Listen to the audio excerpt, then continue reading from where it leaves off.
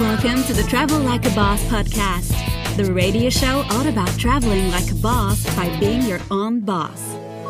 Stay tuned for weekly interviews featuring guests that have built their own online businesses. If you would like to have access to our entire back catalog, visit travellikeabosspodcast.com for instant access. And here's your host, Johnny FD. What's up, guys? This is Johnny, and welcome to episode 101 of the Travel Like a Boss podcast. I'm here in Los Angeles, California, with my boy, John Ban. Hey, what's up, guys? Glad to be back. So if you guys recognize that voice, this is John Ban from episode 9. That was a long time ago. It's a long time ago, yeah. That's crazy, right? It is. A lot of stuff has happened since then, so yeah, it's pretty crazy. When did we, where did we record that one? Do you remember? That was in Chiang Mai, Thailand. So that was, what, 2 years ago now? Yeah, about 2 years ago. That's crazy. And so, what have you been up to since then?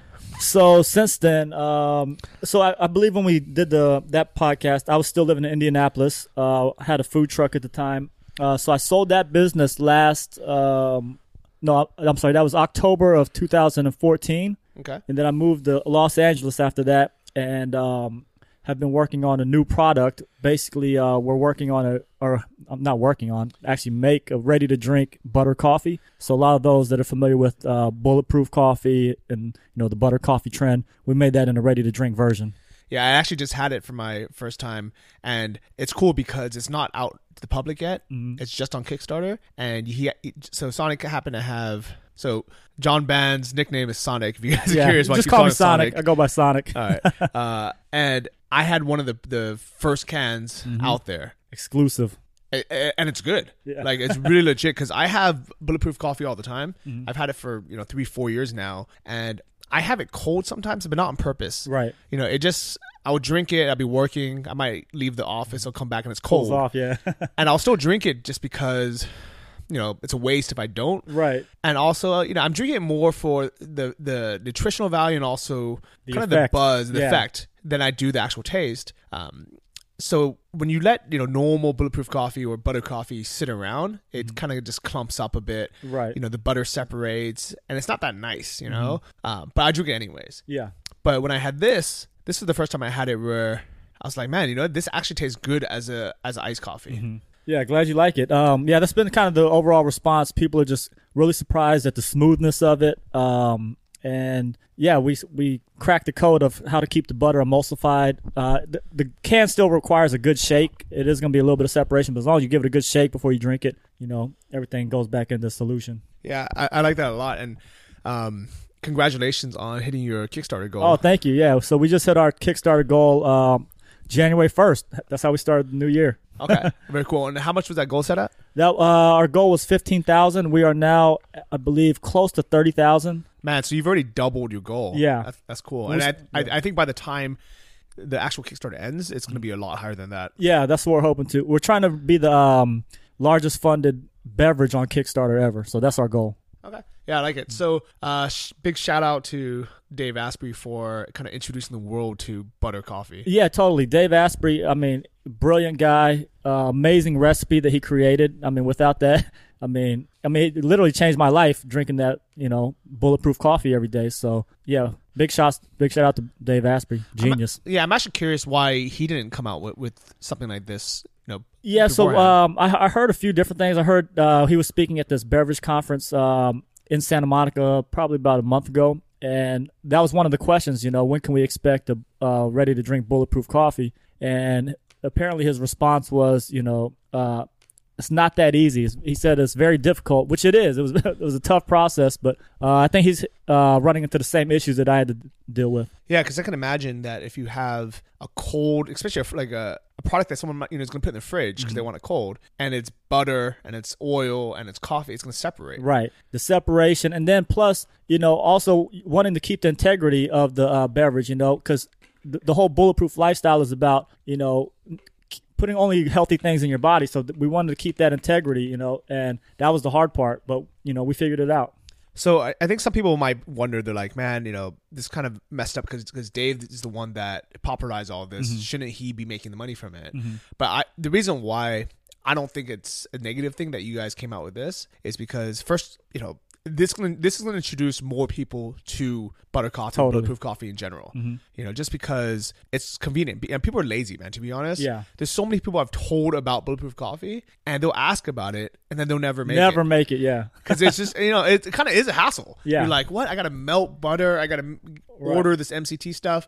I gotta blend it, and I gotta wash the blender after. It's kind of a pain. Yeah, it's definitely time consuming. It's about, I mean, each morning, it'll take you at least probably 15 minutes to make it and clean up. And then plus, you got the ingredients are expensive, so you got to go out and buy it. And it's just, it's a lot of work to just get started. Yeah, and you can't, like right now, MCT oil is not popular enough where you can just go into a store and buy it. Right. So you got to order it somewhere. You got to wait Amazon. for it to come. And it's, or I mean, I ordered my stuff, straight from Dave, and it takes a little while to get, and that's why I'll order like a bunch, and then I'll even travel with it kind of worldwide. Right. But 100% I can see, like, especially, and I'm hoping that it gets big enough where you guys start showing up in places like Whole Foods or even gas stations. Right. I can see, even though a lot of people are still going to buy, Dave's beans from his site, make it at home, go through the ritual, because I like going through the ritual. Yeah, totally. I mean, I will continue to buy bulletproof products. I like making it at home, but I also will use the grass-fed coffee, when I need it. Yeah, because it's just convenient. And you know what? I mean, it's kind of a shame that people are so busy all the time, but that's the kind of the reality of life. Yeah, that's the world we live in now. Yeah. This last week that I've been in LA, I've been driving up and down from Orange County to LA in traffic, and I haven't been having my coffee in the mornings because I don't want to get the jitters of drinking black coffee while sitting in traffic. To me that's the worst thing in the world. Right. You're just drinking normal black coffee and you're like just hyped up, But if I can have a can of this to go in the car while driving on the freeway, I know the butter and the MCT or the fat in the coffee is going to smooth out that curve. Right. So that I'm not going to get that crazy jitters and the crash. Right. Yeah. I mean, the convenience of it is a big factor. It's just, number one, everything in there is of the highest quality.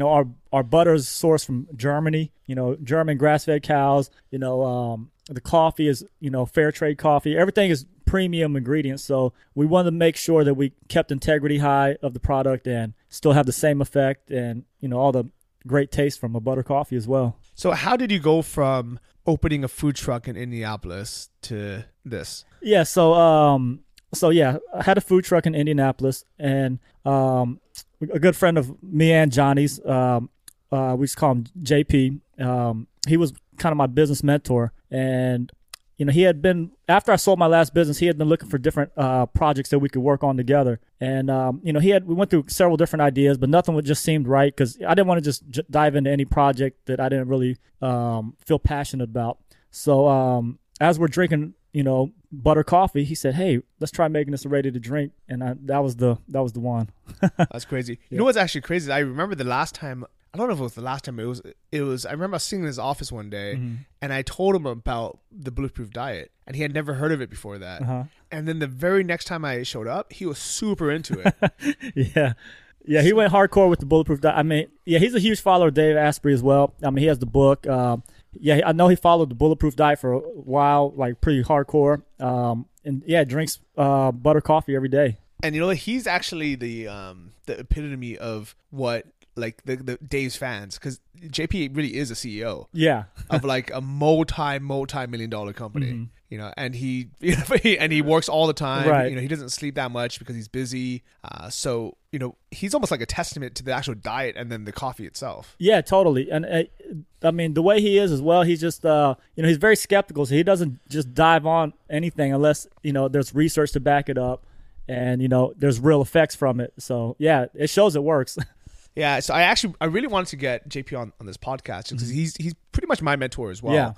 Yeah. And I remember one of the things I asked him the last time we spoke was, how do you never get stressed out? Like, why when things don't go your way, how come you never, you never get negative? Never freak out, yeah. And have you noticed that about him? Yeah, totally. Because I'm sure going through this process, I'm sure there's been a lot of ups and downs. Sure. Like, how has he responded to all that? Yeah, so he's just, he kind of instilled this in me as well. He told, he said, look, mistakes are going to happen. the main thing is we don't make those same mistakes twice. So mistakes are going to happen. Expect that. Be prepared for it. Just learn from it and move on. But the other thing he said is, I don't get concerned about things that are out of my control. That's exactly what he said to me as well. And I've been taking that to heart. And I think everyone listening to this can take that to heart too, where if something was under your control, slap yourself for it and be like, man, I messed up. Not going to let it happen again. Yeah. But if something was completely out of your control in the first place, why would you stress about it? Yeah, there's nothing you can do. I mean, if it's out of your control,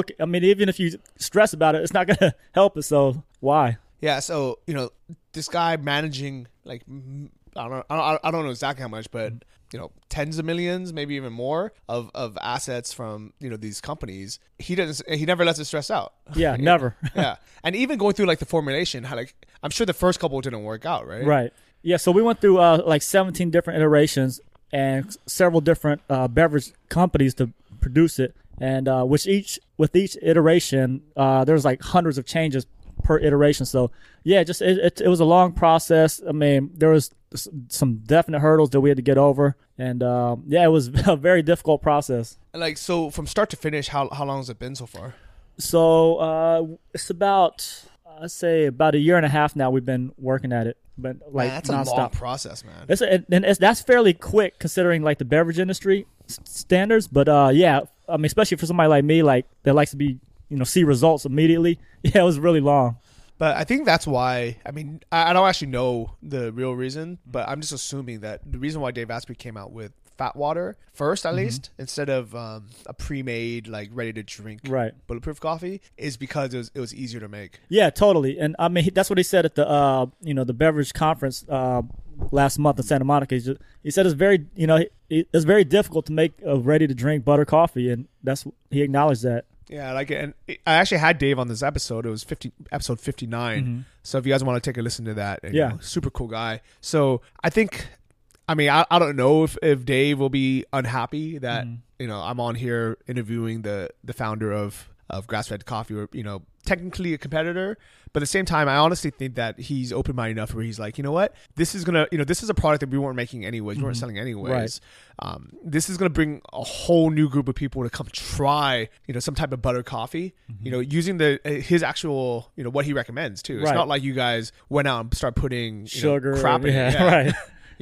So what's actually the ingredients? Yeah, so the main ingredients we have is the fair trade coffee, the grass-fed butter from Germany, and then we have we add a xylitol just to kind of sweeten it up a little bit. It's not too sweet, just enough. And then we also added organic chicory. So that combination of ingredients just makes it really smooth, tastes great, and all the great effects you get from butter coffee. And is there coconut oil there? Or MCT I'm sorry. Oil? Yeah. So we have MCT oil as well. So nice, which is like concentrated coconut oil. Exactly. I like that. And I could attest to it. It's not too sweet. It's like it basically tastes.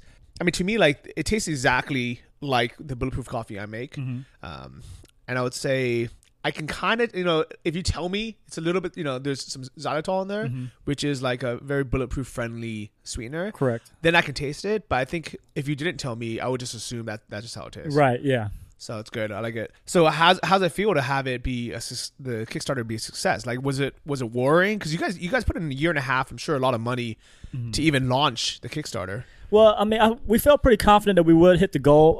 But it is great to hit the goal because it kind of lets us know, hey, we're not crazy. There are people that want this product. There is a market out there for this. So it kind of gave us some more confidence. It's given us some nice momentum. I mean, I've been getting emails from all over the country, people wanting to be distributors in their country. So, I mean, the response has been great, and, just kind of gives us some more confidence going into this. And how crazy is it that, like, with this day and age, you can do this? I mean, do you think that, like, let's say this was 5 or 10 years ago, before social media, before Kickstarter, do you think it would have been a lot harder? Yeah, definitely much harder. I mean, we're utilizing social media like crazy. I mean, Kickstarter in itself is a great platform as well. So, I think it would be much harder back then, especially for something like butter coffee. Nobody was, you have all these bad stereotypes of butter. Everybody's like, oh, it's going to make me fat. But now we see the new research coming out in our, the modern times that, hey, butter is actually great for you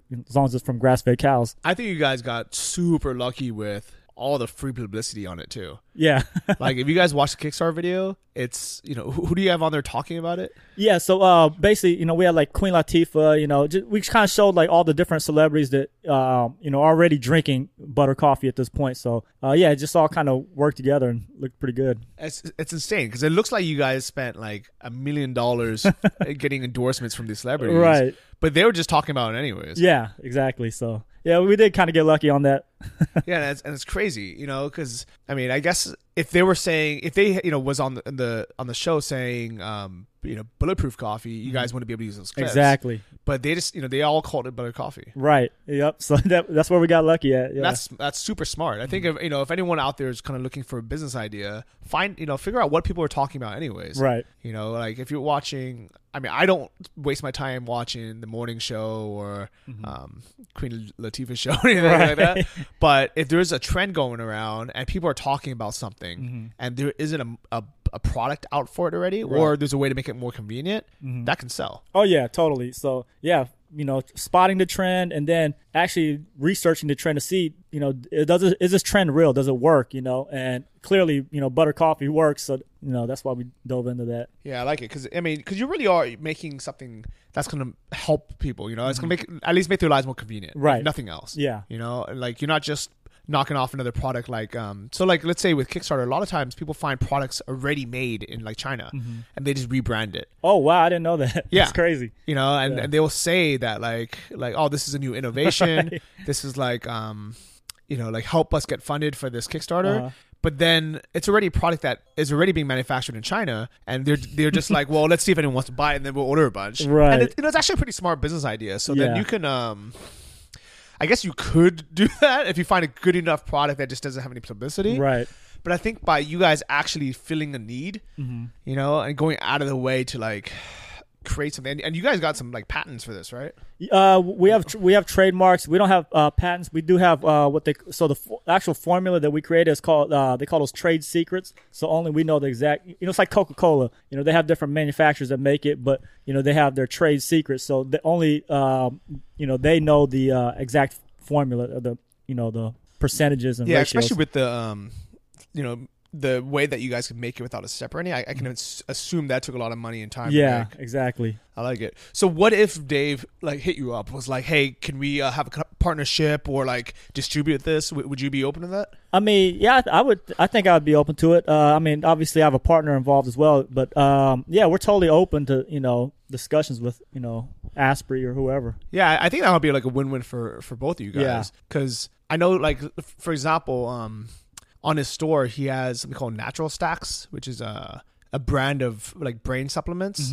And I was actually just visiting Austin last week, and I met up with my boy Ben Hebert, who he's the owner of that. Well, he's one of the founders of that company, and they had a supplement called CellTech. CellTech, yeah. CellTech, have you heard of it? Yeah. Have you tried that? I think I might have tried it. Yeah. Yeah, it's kind of like, it's a nootropic, so it's a way to kind of boost your brain so you can get more work done. And I was really surprised when Dave Asprey started carrying their line and they started selling, you know, their stuff in their store. And I actually asked Ben, I was like, why didn't Dave just make his own? Right. You know, why would he settle for you guys being the founders of this and just be like distributor? And Ben was like, well, you know, it's easier for Dave. Like, we already did all the work. Yeah, it's already good. Yeah. Just slap his branding on there. And exactly. Yeah. You know, and, you know, I'm sure Dave gets a good cut of it. He gets a good wholesale price because he has bringing so many people. Yeah. So I can see Dave doing something like this, even with your butter coffee. Yeah. I mean, it makes sense, you know. Yeah, that's something we could definitely be open to. Nice. Yeah, so, and it's crazy because I've actually known Sonic now for how many years? Oh, man, we met in 2007? Yeah, 2007, I moved to L.A. for the first time. It's been 8 years. Wow. That's crazy. Yeah, and we're sitting on his couch now in L.A., and he was sleeping on his couch in L.A. 8 years ago. Right. Do you remember that place that you were staying at? Oh yeah. So so back in 2007, when I first moved to LA, I was in LA doing music at the time. You know, I was a rapper, a songwriter, recording artist, and that was the height of the recession. Recession had just hit. I mean, gas prices were insane. You know, nobody's hiring. It was crazy. And I had a studio apartment with 2 other dudes living there, and you know, luckily they were good friends of mine. But yeah, it was a rough time, you know, and that was probably 2010 when I left LA. So that wasn't that long ago that I was, in that position. So a lot can happen within a short time. Yeah. So for 2 years, you were sharing a studio apartment is an apartment with no rooms. No rooms. Yeah. Yeah. So just one big room. Yeah. And there was three grown dudes just like sharing it because yours are all trying to come up. Right, exactly. Yeah, we're it was me, I was rapping, the other guy was a rapper, and then the other guy was an actor. Man, but you know what? It's like you got to put in that work, right? Yeah, it's it's just you got to put in the work, and those tough times actually, I'm glad I went through that because it actually prepared me for everything else in life. It's just everything else seems so much easier to me now since I've been through something that difficult. I know exactly what you mean. And I was talking to Sonic about this earlier, where I think it's because I've slept in so many crappy places, especially while traveling around Thailand and I was broke. So, all the different Muay Thai gyms, I was like, I was like sleeping in like rings and I was sleeping in like attics, just because I didn't get a free place to sleep while I was training. And now, even though I prefer to stay in like a 5-star hotel, I'm okay with also crashing on the floor, at a buddy's house, or even like I slept in a closet, and I think it's because of that. Now that first off, I appreciate nice places more. I think people that always are comfortable, they don't appreciate nice places. Exactly. That's very true. Yeah. So I appreciate the crap out of it now. And then also I'm okay with like once in a while, especially like let's say it's me, I'm just traveling somewhere and I'm by myself, with a guy friend. I'll be like, yeah, let's just stay in a cheap place. Who cares? Right. Because we're not gonna be in the room that much anyways. Yeah.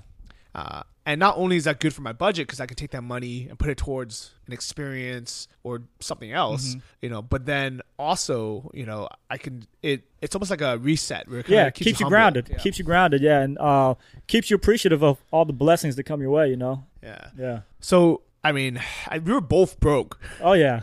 I think at that time I was doing okay because I was working, but like right after that, when I moved to Thailand, I was broke for the next couple years. Yeah. I remember like I was making like a couple $100 a month. I was trying to live as cheap as possible, and then now I think we're finally at a point where we got these big projects going on. We know what we're doing. Like, life's good now. Yeah, life's good, and we completely appreciate everything we have now. And we know if we did lose it all, we can survive it because we've been through much worse. So yeah, I never want to lose it all. Right. So I try to be pretty smart with my money. Right. But you're right. Like, I know if I had to start over, I could. Yeah, we could do it. Yeah, 100%. Sure. Yep. Man. So how's life in LA? Man, life is great. Like you said, like, I have my own place out, pretty nice luxury apartment in LA. And, I never take it for granted. Because I always remember that studio apartment when I first came to LA. So now it's just like, wow, my situation is so different the second time around in Los Angeles. And, the lifestyle's great. I'm loving life right now. Yeah, we're downtown. On his balcony, there's a huge fountain. Sick. Got a nice courtyard out back. Yeah, and we got it's like a nice luxury building. So yeah, man, you came up. I like it. So the situation is much different now, and just stay grounded and appreciate everything I have. Do you remember the car that you had out when we were in LA? Oh yeah. What was that? The Buick Regal. What year? What year? Man, shoot, I can't remember what year that was. Maybe it was old. It was an older one, yeah. Old Buick Regal, man. I got pulled over so many times in that car. Yeah, because it looked like a gangster ride. Yeah.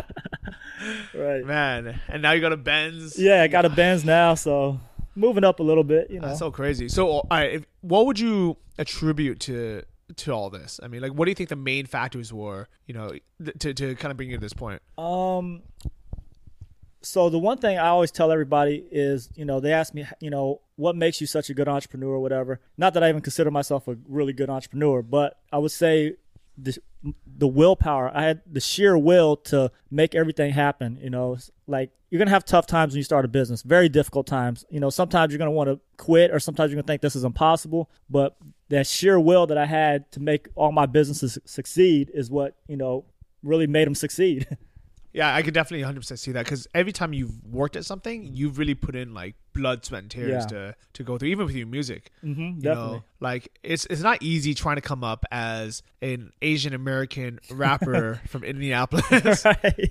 But you didn't care. You're like, nah, I'm going to put in the work. Yeah. If I have to work 10 times harder than everyone else, then so be it, right? Exactly, yeah. So, I mean, I'm not the most, talented. I'm not the smartest. I'm not the most gifted. But one thing I do have is that work ethic and the sheer will. So that's a huge advantage. And I think people see that in you, and that's why they invest in you. I would say that's the other part where, like, from looking from the outside, I think that was the other reason why you become so successful is because of your connections. Yeah. Where you don't go out and network to try to, kiss butt and, and try to get something from people. Yeah. You're just like a genuine, cool, hardworking guy. And I think people see that. So then when they have an idea or you have an idea and they want to collaborate, they don't mind putting up the money. Right. Yeah, I totally agree with that. Me and JP, my business partner now, we're not really the networking type. We even had a conversation about that. Like, I've never been a networker. I don't know why. I just don't like. I don't like to ask people for stuff. I like to do things on my own if I have to. And I've never been a big networker. It's just I never asked for anything from anybody. So. And I think that surprises a lot of people, especially in LA, because almost everybody's like, hey, what do you do? Because they want to find a way how they can use you to, move up the ladder for whatever they're trying to do. But, I never do that. So, it does kind of separate me from the rest of the crowd. Yeah. And what's cool is I think, like, let's say you don't have, you didn't have money. You didn't have, like, the fancy car or, like, the whatever hookups. You would figure out, like, what are my strengths? What can I offer this guy? Right. And I remember the way that you and JP started hanging out is you would train him, because you were always into fitness, you were in good shape, and you had the knowledge. But JP was busy, he was trying to get in shape, and you're like, you know what, I'll drive to your house and, I'll train you in your gym. Yeah, and actually, you were the one that made that connection for me, because you told me, hey, JP is looking for a trainer, and then you connected me to him, so thank you for that. Yeah, you're welcome. But yeah, you're right. And it all comes back because I knew he was a good guy, I knew you're a good guy, so then I don't mind making that connection. Right. Versus if I meet someone else in LA, that they're just like, hey, do you know any producers or do you know any investors? And I can tell they're like, that's all they want. Then I'm not gonna give my word and say like, oh, this guy's cool. Right, and that's the thing about you that I've always noticed that you're always down to you always help without expecting anything in return, and that's why everybody likes working with you, trying to help you out with whatever your endeavors are, because they know you're what's called a giver. You give and don't expect anything in return. You just help if you can, to like other givers, other people that are, I remember you talking about a book called Give and Take. Yes. Yeah, you want to talk about that? Yeah. So Give and Take is a book by Adam Grant. He was a professor at the Wharton School of Business, which is a well-respected business school. And basically what he did was, he studied all the industries, right? And what he did was he categorized people into 3 different categories. One is a giver. A giver is the person that always helps people and never, they just love to help. They don't expect anything in return. They'll help you if they can. The second one, I forgot what it's called, but it's like kind of like the guy in the middle. Like, he'll help you. The matcher. Yeah, the matcher. He'll help you, but he always expects a favor in return, which most people are. And then you have the taker. The taker is the guy that just, uses people, takes, never gives anything in return, just uses people. And so basically what he found was at the top of every industry, the people at the very elite level were, the majority were surprisingly givers. I mean, of course, you had some takers up there, and you had a few, matchers up there. But the top guys were givers. But on the other side, at the very bottom of each industry, the majority were also givers. Now, so the difference between the givers at the top and the givers at the bottom was the givers at the bottom kept getting used by the takers, so they could never progress in their life because they just kept getting used and used and used because they just wanted to help people, and they kept helping the takers. But the givers at the top only helped other givers or matchers and never helped takers, and that's how they got to the top. I actually read that book after your recommendation, and I regret reading the book because you already summarized the whole thing. And you did such a good job of summarizing it that reading the book was honestly a complete waste of my time. But what I got from your explanation of it is genius. And I had realized, I was like, you know what? I know in my heart not to give to takers, but I always felt bad. I always thought, maybe I should give them a chance or something, right? But after you told me that, it really reassured me when I'm like, you know what? Not everyone's going to like me, and I don't need to be generous to everyone. Right. Especially people who I know are takers. Yeah, people that won't appreciate it, But when you're helping other givers or other matchers, then at least they're going to appreciate it, and they're going to, they might not be able to, help you out immediately, but down the road, they're going to remember what you've done for them, and that always comes into play. And so I think one of the reasons why I've always kind of just naturally wanted to match people up or give whenever I could, especially if it's something like, I mean, I've never been the type to just give people money. You know, like I still don't do that. But if it's something that is like an intangible asset, like an introduction or like to help them out with something that's not going to actually cost me money, you know, like something I can just do for them, or I can like, you know, it takes my time or energy or, you know, whatever it is. Yeah. I'm always happy to, especially if they're a good person. And I've actually never expected anything in return. I honestly can say that. Like I very seldom am I, you know, is this going to be an ROI? Is it going to be return? Right. Yeah. You're a genuine giver. Like you're a giver in the book. But I think the nice thing about that is, in the long run, I have received a lot back. Exactly. You know, and sometimes people say like you'll receive back 10x. You'll receive back, you know, 10 times what you've put out there. And now that I've kind of been doing it for so long, I believe that 100%. Yeah, no, and that's true. And as in the book, that's what it says. It has a compounding effect. So you may have helped let's say you helped 10 people. And they might not be able to do anything for you for like maybe however many years, but all these people that you help, they're now cheering for you to win. You know, they want to see you succeed. So when they can help you, they will help you. And that's why it comes back 10 times or, you know, however many times, right? Yeah, I definitely 100% believe that. Yeah. And the thing about the matchers, that's kind of like the weird kind of gray zone, right? Because I actually really don't like it when someone immediately wants something back. Right. You know, so I think if you have the matcher mentality, it's fine. Yeah. You know, it's honestly not a bad thing. And that's most people today. Yeah. But I would just suggest don't ask for the favor right away. Yeah. You know, it's kind of one of those things where you're kind of like, all right, just you know, maybe it's like credit karma. Like it'll probably come back. It's, you know, don't feel bad for asking for something, but I wouldn't be like, all right, this is like an even trade. Yeah, exactly. Yeah. So yeah, just kind of what I've noticed with, you know, a lot of givers, they just freely help when they can, as long as it's not too much of an inconvenience for them, they'll gladly make a connection or whatever. And they really don't expect anything in return, but it always comes back to them. I mean, even like like hosting a podcast, for example, I get people, you know, who email me, you know, just wanting value, right? They're like, hey, can I be a guest on your show? I would like to, you know, sell my products to all your listeners. And I'm like, no. And I don't even answer the emails. I just delete takers. Yeah, they're just takers, you know? But then there's people who are givers and they're just like, you know, hey, you know, I thought you would be interested in this. Right. Or like, you know, I saw this article that you might be interested in, you know, or, like, you know, it's usually not even that, because then stuff like that I can kind of find on my own. I think it's usually more like they're just like a cool person. Yeah. You know, they're just like a good person. And then I'll naturally see that, you know. Right.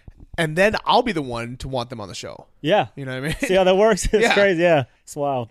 I don't know. And it's crazy because then...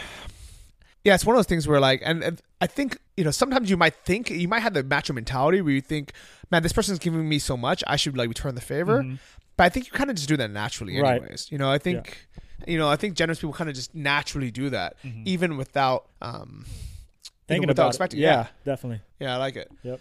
So your first business, if we kind of think back, you know, what, 2 years now, you co-founded one of the first food trucks in Indianapolis. Right. Yeah. So we started the first like modern style food truck in Indianapolis, which basically kicked off the whole food truck industry in Indianapolis. And I mean, I think now there's like, last I heard, maybe like close to 100 food trucks in Indianapolis, and that's not even like it's like a mid-level city. You know, it's not like one of the big markets, but that's a lot of food trucks for a mid-sized city. And I think for what I learned from that the most was, first off, I was like, how is there not, I mean, was that a question where you're like how is there not a food truck scene out there? Yeah, that's what actually got me to leave LA to go back to Indianapolis, when I found out that people didn't know what a food truck was at that point. So that's when the light bulb went off. I saw the opportunity and went back and did it. So do you think that there's some cities out there today that still don't have a scene yet? In the U.S. at this point, any like decent sized cities, I would think they all have a food truck scene. I'm not sure. Don't quote me on that, but I mean, I would just assume. So if you're from like a mid-sized city in the U.S. and there is not like, you know, a food truck scene out there, and you know, there might be like a food truck at the construction site, but that doesn't even count. I'm talking the modern style that has a nice branding on the truck. You know, uses social media to promote their business. Yeah. So if it doesn't exist yet in whatever city you're in, man, do it. Yeah, you know? Definitely do it. I mean, especially it's a great first business too. Like, I mean, I'm so thankful to start up. That was my first real business, was the food truck. Learned a lot. As you know, very difficult, But I mean, as my first business though, it was awesome. Great experience. Do you remember the startup cost for that? Yeah, I think the first one, I think it was roughly about probably like $25K. Yeah, and you know what? It sounds like so much money, but at the same time, I think a lot of that goes to stuff that is resellable, right? Like the truck. Yeah, itself. so most of that was the truck.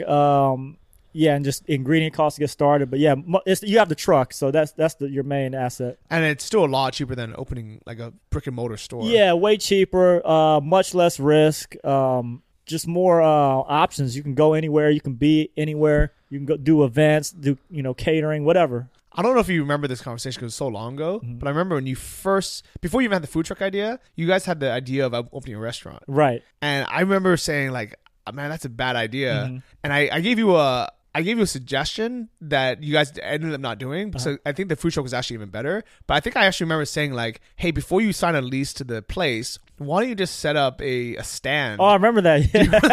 Yeah, yeah, I do remember that. And because my idea for that was, let's say you wanted to sell tacos at 3rd and Main Street, all right? And you wanted to, rent that building out. Before signing a lease, renovating it, painting the place, installing equipment in the kitchen and hiring employees and all this, and then trying to sell tacos, I was like, man, just like literally put a table there, have some tacos for sale, and see if anyone buys it. Yeah. And I think the food truck was good because then, it was kind of the next, like the kind of more of a mid-level step. Right. Where you didn't have as big of an investment, but then you still had something that you can move too, which is even better. Yeah, definitely. So, yeah, I totally remember you telling me about that. But, I think the food truck was a good way to go because it was already working in every other market, right? So proof of concept is already there. And then we were offering Korean style tacos. So that was a very unique product, especially for, Indianapolis. There was no place that, made Korean style tacos. So it was kind of two unique things that went into it. And I think that was a big part of the success as well. Yeah, like that. That kind of just proves that anytime there's a place that is like not one of the, the 10 trendy cities, they're always waiting and people are hungry because, physically they're hungry, but also they're bored. Right. Like people want something new. They want the new stuff. Yeah. They want something to talk about. And I think that's how you guys got so popular is because people were desperate for something exciting to come to Indy. Right. So right when it came, everyone was talking about it. Yeah. We kind of got lucky with that as well because it was like perfect timing. They were hearing about, cities like LA with the awesome food truck scene, Portland. So people were hearing nationally about how these cities had food trucks. So when we came, it was like perfect. They were, like you said, they were starving for this hot trend that's happening all over the country. And then finally it came. So, we were getting like so much press. It was, I think it was on TV like every other day for like a good month straight. I remember seeing that. I remember seeing you all over the media. Yeah. And I had no media training, so like, the first few interviews, obviously I was like real nervous, but then I was doing them so often it became nothing to me. I was just like, I could have just woke up and just hopped on TV and just started talking, That's crazy. Yeah. And now with Grassfed Coffee, I have a big feeling that's gonna happen as well. Yeah, I'm prepared for that. So and I hope it does happen that way. So yeah, I should be ready for it. Do you have like almost like a demo reel of all your TV interviews? I don't, but I was actually thinking about that the other day. But yeah, I don't have like all that combined. 100%, I would do that. Yeah, I would find all the interviews that you've ever done anywhere and just have somebody cut it up. Yeah, that's a good idea because I can still find them all online and whatnot. So yeah. 100%. I'll link to that if you do it. Okay. Nice. So this is episode 101 of the podcast. Man, can you believe you went from episode 9, now we're over 100. Yeah, that says a lot about your podcast as well. Travel Like a Boss just kept going and plugging along. Now you're broke 100. That's crazy. It's so insane. Like I really think that it's one of those things where you got to be dedicated, right? Like it would have been easy for me just to get lazy and stop. Right. But the fact that I make time for it every week, and it takes time. Yeah, it's a production. Yeah, yeah. I even invested in new equipment now. Got these fancy mics. Nice. Yeah, and it's so if the audio has been better now since the last couple episodes, that's because I bought this new like external mixer where I can plug in like real mics into it, and it's extra stuff to carry. It's extra money, but. I figure you got to step it up, right? Yeah, definitely. As long as this has been going, you're just improving it every time. So But at the same time, I do recommend to people when we get started, minimal viable product. Right. So test the market first. You know, if you want to open a restaurant, just put a freaking stand up or get a food truck first. Test it, see if people want to buy it, and then spend the money. Exactly. And I mean, you said it just exactly right. You know, people always ask me like, oh, okay, if I want to, start a business, what do you think about if I get this big space? I'm like, man, I would get the smallest space possible. It's better to outgrow that space than to have a big space where you can't afford, So like you said, the smallest amount you have to invest, start with that and let it grow instead of trying to start big and then have to keep going smaller and smaller, Well, just like Penny Hebert and Natural Stacks, I went to their office in Austin, and it's pretty small. It's only like 3 rooms, and I don't know how much they're doing. I think they're doing over $1 million now in supplements. Yeah, especially after Dave picked them up. But they just have small office, couple desks. Right. So I'm sure they're going to outgrow that. You know? But at the same time, why would they spend all that money right now, like waste it? Yeah. When they can just grow into it, right? Exactly. And my boy Henry, I can't say his last name, Fuentes, he was he on the show? We hung out in Thailand, but he is one of the founders of Six Pack Shortcuts. Yeah. And I was visiting him out in Austin as well. And when they started that company, it was him, a guy named Daniel Rose, Mike Chang. They started a few years ago, almost like 5 years ago or something. I think we were in Austin. We might have been in Houston, to be honest. But when they started, I was in their living room. They were just filming at 24 Hour Fitness at like 3 a.m. when everyone else went to sleep. Right. So the place would be empty. They would film in the apartment, and then they got they got another apartment, but it was just still just an apartment. Yeah. And they would film in there. And now when I went there, they had this warehouse was like twice the size of Costco. Wow. It was giant, man. It was so freaking big. You know what? Maybe the size of one Costco. That's insane. Right? Still. But yeah. Either way, it's so big. They have all these offices, and then they have this like sales floor where it's all the people who answer the phones and answer the questions. And what's crazy is when I like walked in there, I assumed that all the guys hanging out there were like the on-screen talent, like the guys that make the YouTube videos, the jack dudes like that are like on camera. Right. But Henry was like, no, these guys just the ones that answer the phones. And I was like, man, like that's cool that the dudes answering the phones are jacked, because they're normally, they're answering questions about like fitness and nutrition. They're knowledgeable, and what supplements. And it's cool that they actually, do what they, what they're talking about. Right, yeah. It could have easily been a, overweight dude eating a cheeseburger, answering phones, Yeah. But to be fair, there were a couple people like that, but they were all in IT. Yeah. So, man, it sucks. I felt bad because I actually went to lunch with some of the IT people, and they were like super, cool people. But their job is to do the back end, right. And they're just behind a computer all day, so no one sees them. They don't talk to anyone, and they're like in this office with the jackest people in Austin. Right. They have access to all these supplements. They have access. They have 2 gyms inside their office. Wow. They have a full gym. They have a Gold's Gym in the same parking lot, so they can just walk over. Right. They have like pull-up bars in like every other room. Unlimited supplements. Yeah. And like people there are happy to give advice too. Yeah. But they just don't do it. Yeah. You can't motivate somebody, all the time. Sometimes they got to motivate themselves from within. So, yeah, it sucks that, I wish everybody would be super motivated to get in shape, get healthy, but, it's not the case. You've always been in shape, like ever since I've met you. Like, how do you stay consistent?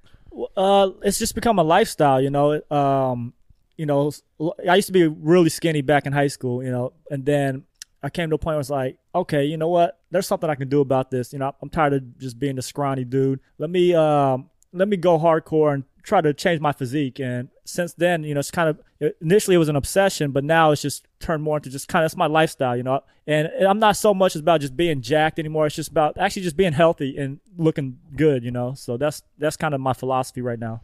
Are there ever like points like where you kind of just get a little bit lazy, or you're like, man, it'd be nice to just have pizza? And yeah, of course, I still do that now. I have cheat meals, things like that.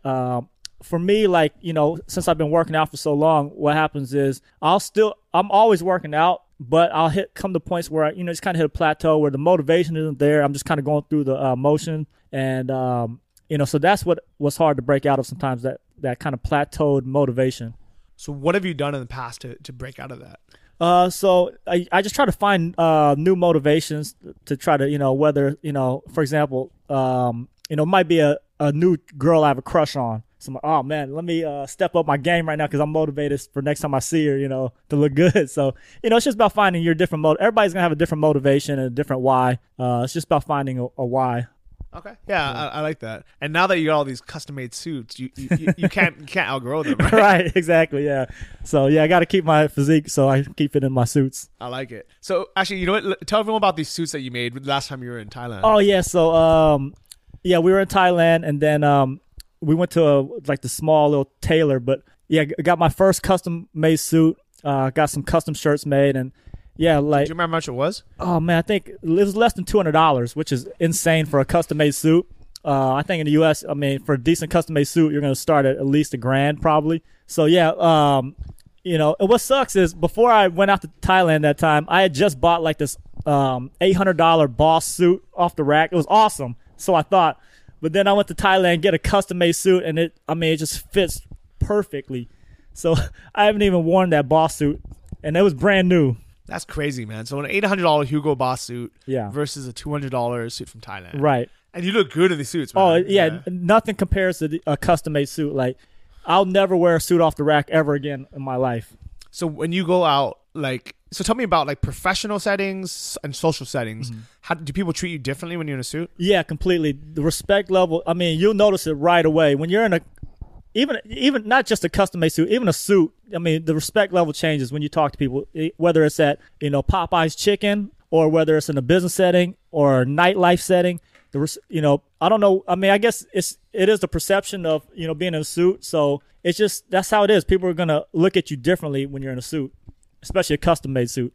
Yeah, and definitely because you literally look like $1 million when you're in a suit. Oh, it's great. Yeah. Me, I wasn't really the suit guy, but I've become the suit guy because yeah, they just fit so good. Every time I go out, it's just I'm instantly standing out of everybody, and just works. So just another reason to go to Thailand, right? Exactly, yeah. Yeah. Definitely. So you're going to come back to visit soon? I'm definitely going to try to get out there this year. I want to get a lot more suits made. I want to get some overcoats, some trench coats made. That's sick. Yeah. So are you pretty happy living in LA, or is there anywhere else you want to live? Right now I'm very happy living in LA. If my business is successful, I definitely would like to, travel the world more and, maybe consider living in other parts of the world as well. Okay. Yeah, I like that because then you have the freedom to do something. Right, yeah. But right now, yeah, I'm totally happy living in LA. I'm enjoying every minute. Okay, that's cool. Mm-hmm. I'm actually, I think after this trip, I've decided I would like to keep visiting LA,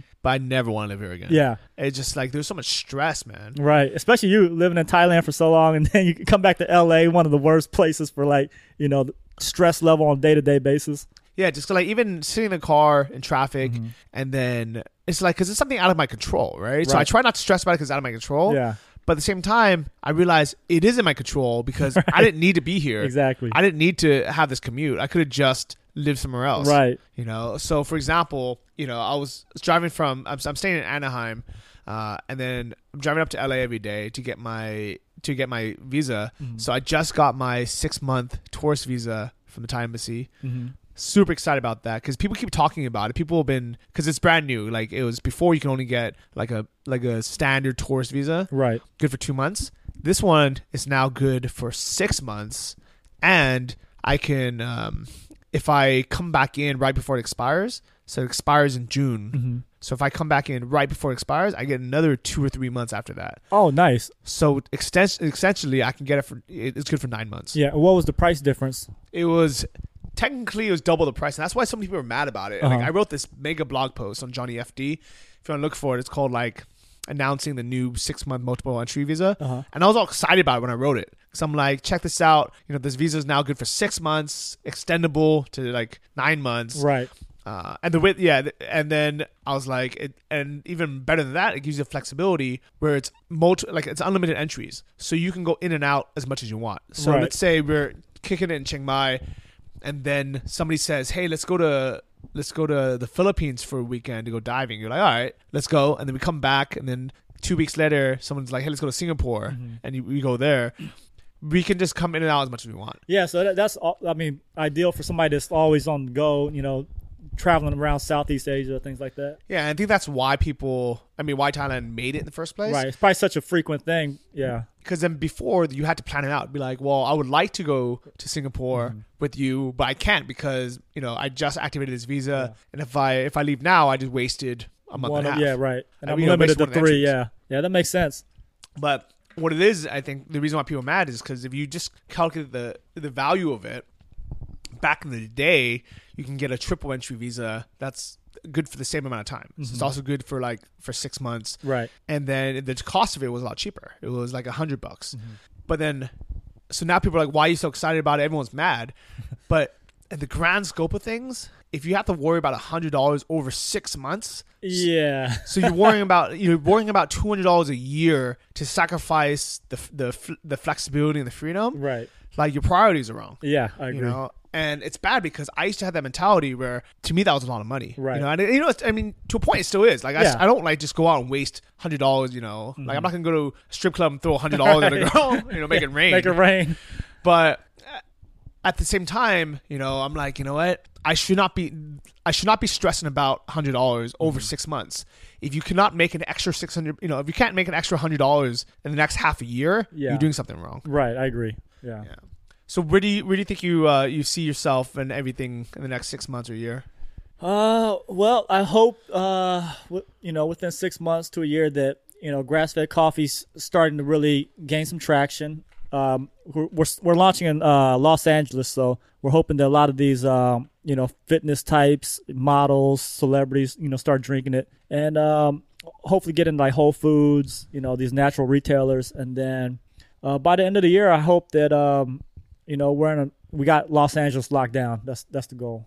You know what? I can see that 100% happening, and I have a feeling that it's going to grow a lot faster than you can imagine. Yeah, I hope so. Thanks. Yeah, I think I'll be willing to bet money that by this time next year, so January 2017, it doesn't matter where you're in the U.S., you're going to be able to get some. Awesome. I hope so. Thank you. Let's check that out. Yeah. And, very smart of you guys to launch it on Kickstarter first instead of just spending all this money to manufacture. Right. Because even though JP, technically, he has enough money, he can back it. He could just be like, let's just make it and hope that people want it. Yeah. It's so smart that you guys tested the market. This is basically the MVP model where you're like, let's see if people are willing to spend money to pre-order it. And have people been pre-ordering it? Yeah. So I believe we're about, last time I checked, we were at about 400 backers. So people are pre-ordering. I mean, you got to remember, they've never tried this product. They don't know what it tastes like. It could taste like crap for all they know. But people are buying, month supplies. People are buying.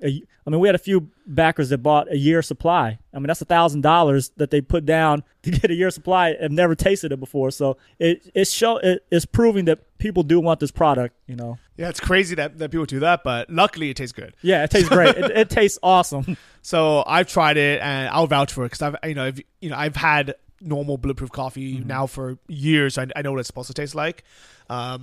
But I can vouch, it tastes good. Yeah. So I'm excited for it to come out. And man, it's been good having you on the show. Yeah, thanks for having me again. Yeah, if someone wants to hop on the Kickstarter before it ends, because we got a few more weeks from when this airs, how can they find it? So the Kickstarter ends at the end of January, the last day of January, and then just go on Kickstarter, search grass-fed coffee. It should pop up right away.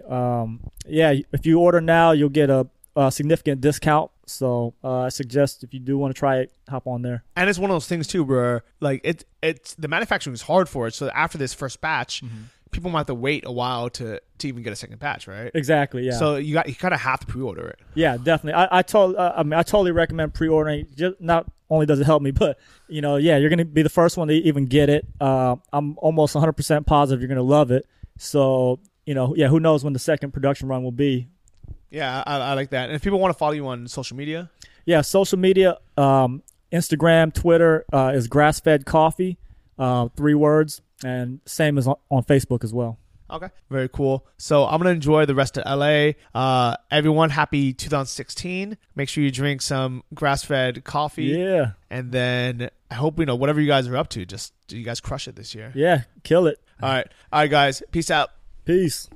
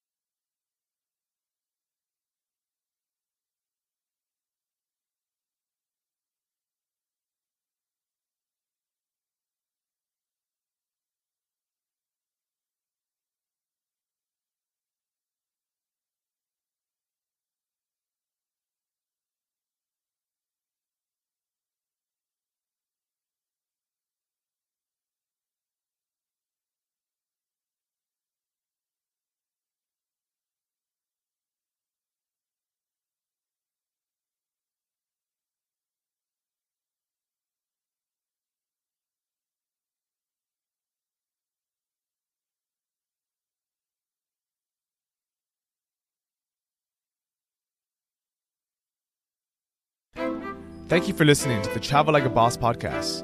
If you want to hear more, including the bonus How to Choose the Perfect Niche episode, join our mailing list at travellikeabosspodcast.com. See you next week, and remember, if you want to travel like a boss, you need to be your own boss. So start your online business today and start living the lifestyle you've always dreamed of.